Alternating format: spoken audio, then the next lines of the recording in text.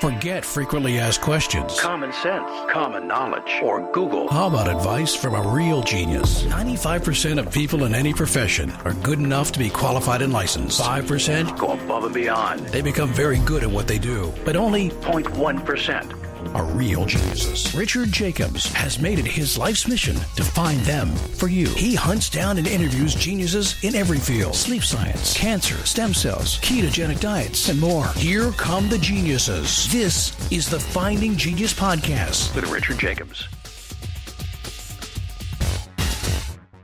Hello, this is Richard Jacobs with the Finding Genius Podcast, the Health, Medicine, and Bioscience edition. My job here is to find the top people in their fields. This could be 1 in 500 people, 1 in 1,000, but they're usually really good at what they do.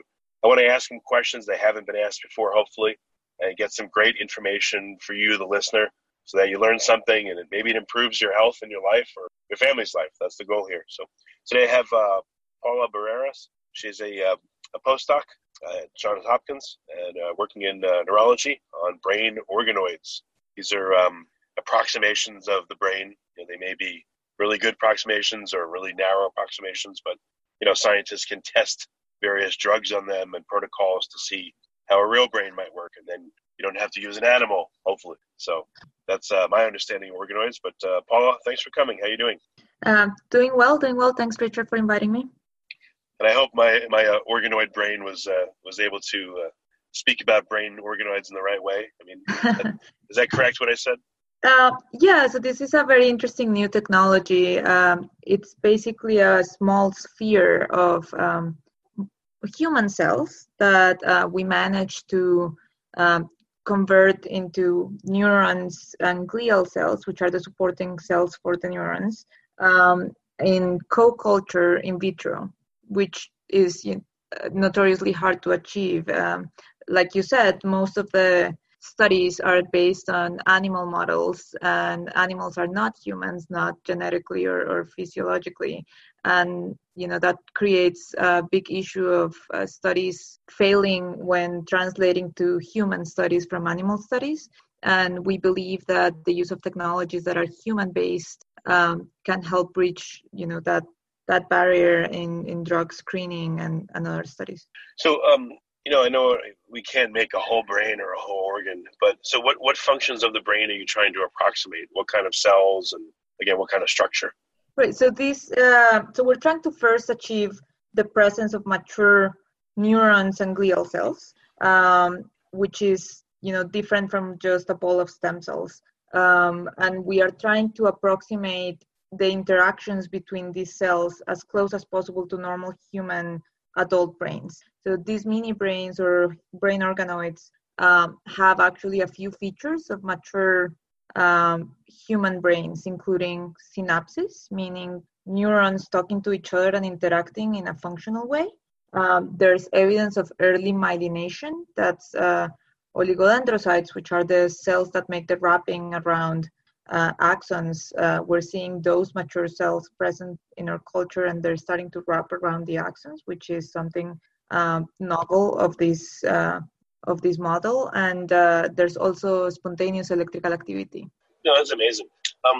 What kind of medical conditions do you hope to approximate or test with the organoids? Well, the great thing about this model is that the way it's made is starting with skin cells of a donor.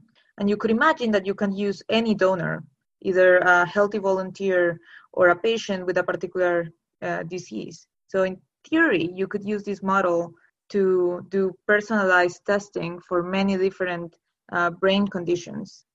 We've used healthy donors to produce healthy brain organoids and expose them to different viruses, for example, to test for susceptibility of different types of brain cells to infections and understand more about these type of infections. We used it, for example, with the Zika virus when the outbreak happened in 2016. But the other thing that we can use them for is to study particular brain disorders by using or producing organoids from patients. In particular, since this model has myelin, which is very hard to have in culture, you could think about using it for demyelinating disorders such as multiple sclerosis. So That's weird. Using skin cells, I guess you have to walk them back development-wise to induce pluripotency in them, and then guide them on the pathway down and become brain cells, right?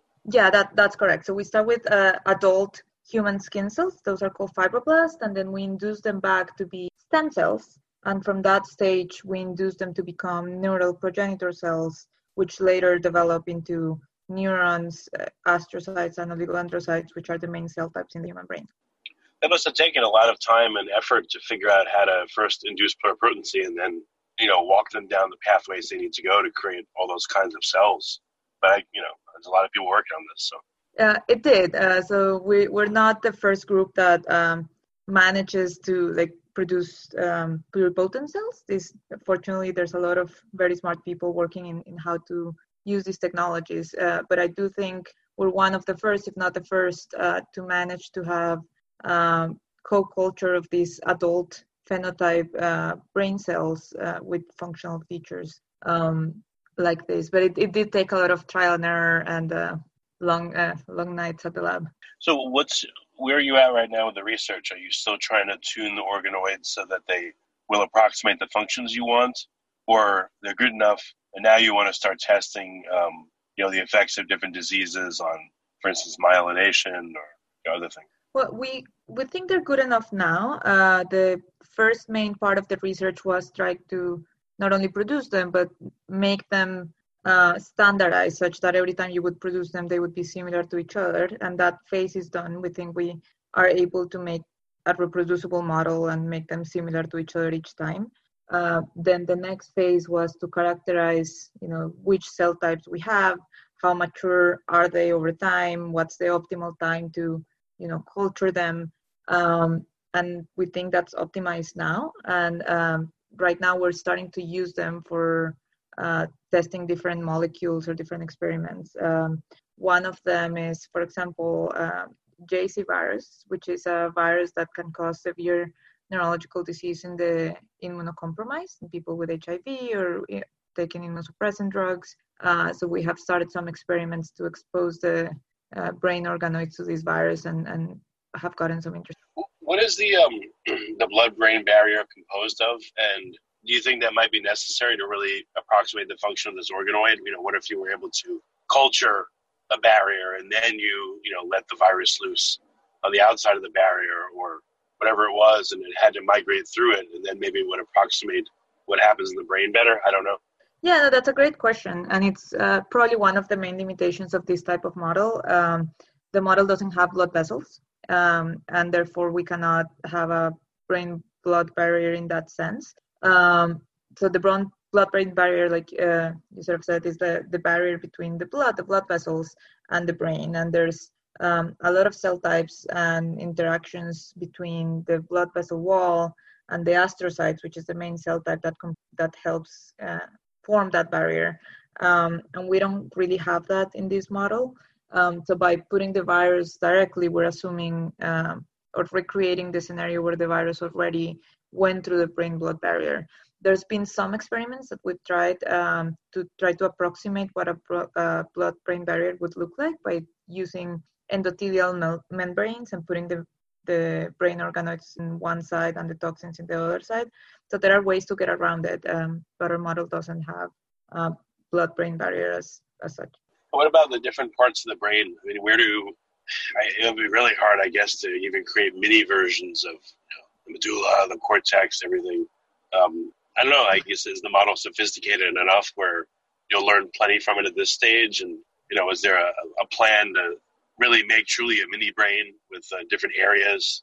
Yeah, well, those, like you said, that's very hard to make. And I think the models that has been attempted by other groups and, with limited success. And the reason that's the case is because as the larger an in vitro model becomes, just the size, because there's no blood vessels, there's no nutrients that can reach the center of the sphere or the center of the model, and then it starts causing cell death in the middle. And then as the more complex a model is, the more variability there is between each individual organoid. So our model is more simple in that sense. It's an aggregate of the 3 main cell types, and it's small, it's 300 microns. But the good thing is that it's always the same. So we cannot use it to say study specifically what would happen in a region of the brain, but we can use it to study specifically what would happen in a particular cell type or with the interaction between, let's say, astrocytes and neurons in a particular viral infection or toxin exposure. So it serves a little bit of a different function, but we think that's actually better if you want to create reproducible, scientific parameters that you can measure. Interesting. Has anyone in the organoid field been able to grow blood vessels so they can make, denser or more complicated structures, or is that just a holdback on anyone working in organoids? So there's some groups producing blood vessels, and that's like its own project. I don't think, to my knowledge, that there's a brain organoid with blood vessels incorporated in it. But that's certainly a next step that I think is worth exploring, because it's a big limitation to grow them in larger sizes. Okay. And then, it's one thing that came to mind. I know in a lot of cell types put out extracellular vesicles, lots of them. But in the brain, I'm sure a lot of the cells communicate through, neurologically. I wonder if they have much of a need for EVs, and if they put them out, and is that a part of your model at all? Have you seen any of them come out of the organoid, out of the cells? So if I've seen vesicles come out of the organoids? Yeah, if they're putting out any extracellular vesicles, the organoid cells. Yeah, so we saw a few things. We saw that there are synaptic structures, and when there's synaptic communication between neurons, there are vesicles of neurotransmitters that are produced, and we were able to measure markers of such neurotransmission in the model. So we know that there is at least that type of vesicle being produced. When we did electron microscopy, we saw evidence of small vesicles inside the cells being produced. So there is some of that. We haven't really measured that as an outcome, like as an endpoint in the extracellular fluid. But for example, when we were testing for infection, we were able to measure new viral production by the organoid, which is presumably, through excretion of vesicles containing virus. So any interesting behaviors you've seen from the organoids you make? Or, you're testing, like you said, certain viruses on them. What any experimental results that are really unusual or cool?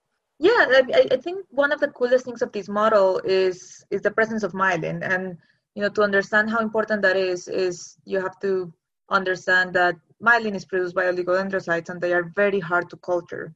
And because of that, most studies in diseases like multiple sclerosis are based in mice, and a lot of the trials fail and whatnot. And that's probably because the biology is not the same. This model has mature-looking oligodendrocytes, which is rare, and it's actually a surprising finding that we were not expecting to see. And then when we saw that these oligodendrocyte cells are actually wrapping the axons, we were very happy and very surprised about that, because that's usually not what you achieve in culture.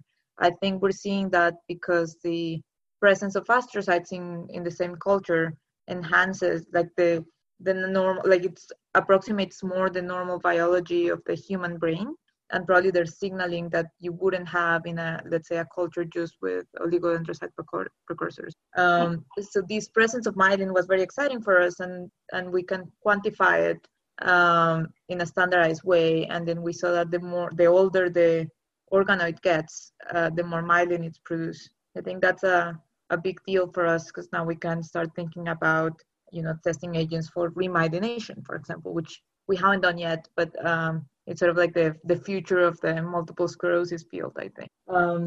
For viruses, we were able to infect these oligodendrocyte cells with JC virus, and the JC virus is a very tricky virus because it can only infect human cells. And because of that, there's no animal model to date available to study that disorder, and therefore no effective treatments, because there's really no model to test the treatment in. So now that we saw that we're actually able to achieve infection in that model, that's very exciting, and that, have us thinking about testing different chemicals, thinking out new treatments for that disorder. Okay. I'm not sure what to ask you about this. Well, in terms of protocols, I know that mouse models are like the gold standard. In general, when do you think organoids will be part of the the clinical trial process? When will they be used more than animal models, let's say? Well, I think that's the dream in a way. So animal models have a lot of limitations, like I've said already, but also some ethical issues with, animal treatment and cruelty. And if we are able to prove that you can get not only good enough data, but even better data based on having human cells, in a model than animal data, then I think that they will sort of turn the corner and say, okay, let's use more relevant human models for clinical trials. I don't think we're quite there yet because this technology is relatively new, and a lot of the drug developing companies are very familiar with animal models and not so much with this type of technology. But I think there's more and more interest from drug developing companies in this type of technology. I imagine in the next 10 years, this will be used more and more, and maybe at that stage we'll change gears and start using this type of technology instead of animal models. Yeah, I figured because you're in the field, I just wondered what an update was. Is it still way far in the future, or does it seem to be getting close? I think it's getting closer and closer. There's, depending of the use, I see one thing's closer than others. For example, using this model to evaluate toxicity of different substances, I think that's closer in the future than using it, for example, to study diseases like multiple sclerosis. Using it to test compounds as treatment for viral infections, I think that's very plausible and near in the future. It's relatively easy to do. We can produce 800 of these organoids at a time. Oh, wow. So we can produce many of them and treat them at the same time, put them in different wells and expose them to many different substances. And that makes it way cheaper than doing that with animal models that take longer to be produced, and they're more expensive. So I think the drug testing companies will be interested in this type of model just because you can massively produce it, it's cheaper, and it's presumably more accurate depending on what you want to measure. So when you do your experiments, are you able to do you do 100 organoids at a time? Are they really cheap to make and easy, or are they still difficult? I think they're cheap and easy to make. We make, let's say, 800, and when we test, I would say I use something like 80 in an experiment. With a standard would be, let's say you're testing 3 different experimental conditions, and you put 30 or 20 in each well and expose them to that, and you don't need that many. You with just one organoid you have a lot of information, but for reproducibility of your experiments you want to test up to this 5 of them per condition. So it's really easy, to have enough material to reproduce experiments and test multiple conditions. And that's not true for, let's say, mice, because they're harder to work with. So what does that allow you to do in your experimentation? I guess you're able to, it's like having, a whole bunch of animal models in a sense. I mean, you're able to, test many at one time.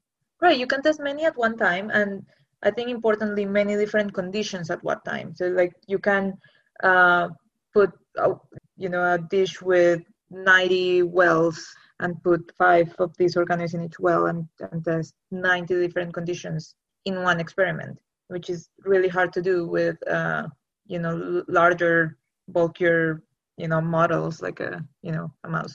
Okay. All right. So what other experiments are you doing? What are you trying to figure out right now with organoids? Well, right now we're focusing a lot on the JC virus infection. Another thing we were trying to do is working with HIV, because there's a condition so in people that have long-standing HIV, we're starting to see cognitive decline, basically dementia, that is believed to be caused directly by the virus. And some studies have suggested that that's the virus infecting some of the glial cells, and the mechanisms by which that happens are not well understood. So we are interested in looking into that, exposing these organoids to HIV and sort of studying the susceptibility of these different cells to the virus, and see if there's anything we can do to, stop the spread. Because this happens, this cognitive decline happens despite people being on adequate therapy for the HIV. So the mechanism is felt to be different and is not understood. So that's our use of this model. You can use it to not only test compounds or test infections, but to try to understand the mechanism of disease, because you can measure gene expression, cell-to-cell interactions, susceptibility of different cells. So we're looking into that for the HIV infection as well. Okay. Well, very good. What's the best way for people to find out more? And maybe, I don't know if they could see some of the organoids, if you have any pictures, but how can they find out more from here? Yeah, I think we have a couple papers on the model that have pictures. I think so. This model was done in collaboration with the School of Public Health group at Johns Hopkins, and that's David Pamis and Helena Hochberg, and they have in their website a video with like a YouTube link to a little bit of how the process is made. So that would be a good way for people to find out. But hopefully we'll be putting out more information and more papers that people can access. All right, well, very good. Well, Paula, thank you for coming. The organoid field is, like I said, it's amazing. It's really cool, and the brain is probably the most interesting part of it. So that's great. What's the best way for people to, again, find out more? Is it URL of a website where your research is? How can they do it? Yeah, I think if you go to the website of the School of Public Health Lab, they have a good video about it. And I think if you type mini brain Hopkins, then you get very fast to the website that we have there with some basic information. There's a link to a video that people can access. Well, if any person comes up when you put in mini brain, that would be an insult to them, but this is not what that is. Right. Well, very good. Well, Paula, thank you for coming. It's been a very cool call. I appreciate it. All right. Thank you for inviting me. You've been listening to the Finding Genius podcast with Richard Jacobs. If you like what you hear, be sure to review and subscribe to the Finding Genius podcast on iTunes or wherever you listen to podcasts. And want to be smarter than everybody else? Become a premium member at findinggeniuspodcast.com. This podcast is for information only. No advice of any kind is being given. Any action you take or don't take as a result of listening is your sole responsibility. Consult professionals when advice is needed.